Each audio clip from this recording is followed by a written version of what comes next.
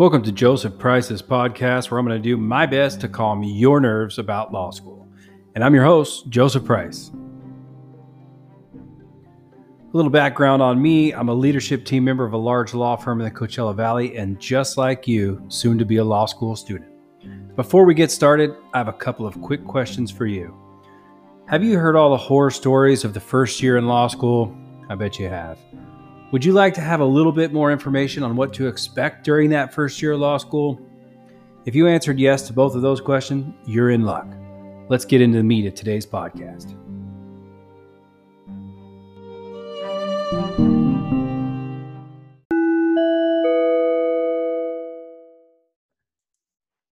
David, thank you so much for joining our podcast today. I know you're a busy guy, so we greatly appreciate your time.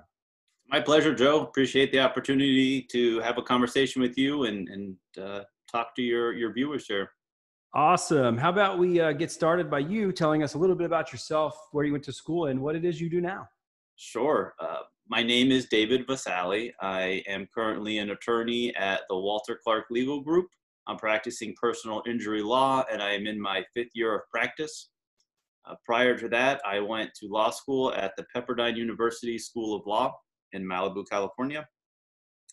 I did my undergrad studies first at College of the Desert and second at California State University, Northridge. Awesome. So today we asked you here because we've all heard the horror stories about law school and, oh my gosh, the big gorilla that it is. So from you, how about you go ahead and tell our audience what it is we can actually expect during that first year, or as you law school folks call it, 1L. Sure. So I think it's best maybe for me to start off with the differences between undergraduate studies and law school studies. And one big difference to me was the makeup of the classes themselves. As you know, undergraduate schools have thousands of students and your classroom schedule isn't really set. And law school is different than that. In law school, they typically limit it to around 200 admittance per year. And then your very first year of law school is interesting because they break you up into sections. You're broken up into 3 sections. Each has around 66 students. And then you take all of your first year required classes. There are about 10 classes that are required your first year of school. And you'll do that with the same 66 individuals. So that's a unique aspect of it. So in law school, do you pick what classes you want to be in that first year, or it's just they hand you an agenda and you go?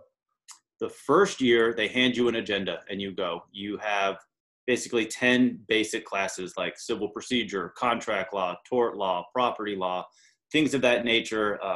There's 10 of them. And you're taking those 10 classes when they say, how they say, and with who they say. So no more writing professors begging to get on the wait list or trying to crash a course. So I could see that as beneficial from someone who's been there, done that. Yeah. That first year, that is a nice aspect of it. Your first year is laid out for you. However, your second and third year, you can expect to be sending those emails, getting into the classes you want. It's also different because there's no major, so you don't have to take 3 classes in this and 5 classes in that. You just have to take, I think it was 90 units, and yeah. Awesome. So there's a couple things that are crucial from everything I've read and heard in law school, and everyone talks about how to survive that first year. And from what I've been able to determine, it's all about preparation and reading. Can you speak to that a little bit? Sure. So again, to compare it to undergraduate school, in undergrad, you can get by skimming the assigned readings, maybe looking at the headlines, showing up to class, being engaged, taking really good notes off of what the professor said, and then you'll take 2 or 3 exams and you can get by. In law school, it's completely different. You have to do all of the assigned readings or you will be lost. Nobody's going to meet with you, get you caught up, nothing like that. You are expected to be reading an average of 5 or 6 hours each night, and you will do that or more if you plan on succeeding. Wow. We've also heard build your brand in law school. What does that mean?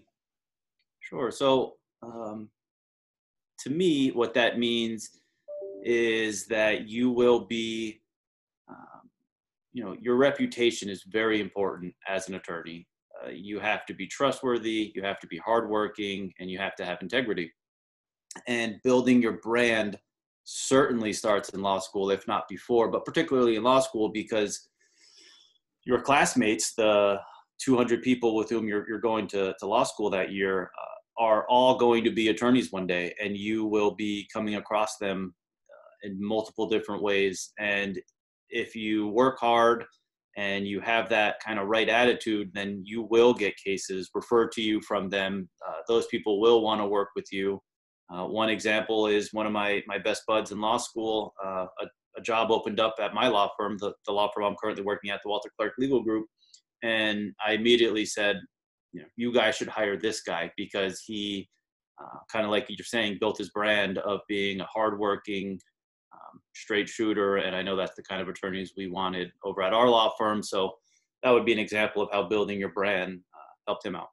Wow, David, such good material today. We talked about 1L, and we've talked about the preparation, really the grit and tenacity that you need to have in order to get through law school. In conclusion, if there's any maybe tidbit you could give or advice give to someone like myself that has law school as an end goal, some parting advice, please. Sure. Law school is tough. It's a challenge, and there's going to be a lot of ups and downs. To me, the most important thing that you can do is just dive in with both feet. It's going to take a lot out of you, and you have to put a lot in, but what it gives you in return far outweighs, all the work and stress that it involves. And if you really dive in, are passionate about it, and you say, this is my life, this is what I'm doing, at the end of the day, you'll be successful and happy that you did it. David, I know the next time we're going to ask you back is going to tell us how we prepare for that bar exam. But that is if the California Supreme Court doesn't vote it out and give us diploma privilege, which, oh boy, wouldn't that be too bad. Oh, yeah, but that's a whole nother podcast episode for another day. Thank you so much, Mr. Visali. And anyone out there, if you are hurt and in an accident, call David Visali at the 7s. Thank you. Thank you, Joe. Thanks for having me.